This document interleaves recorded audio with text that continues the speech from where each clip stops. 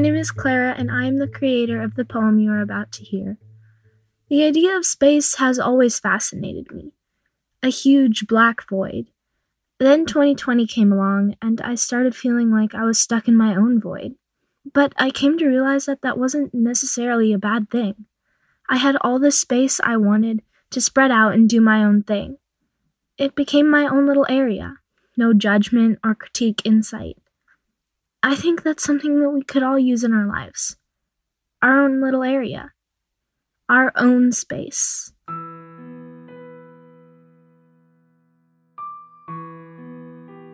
Space.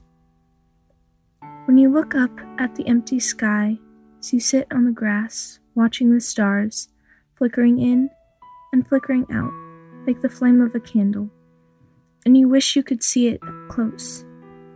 So, you float.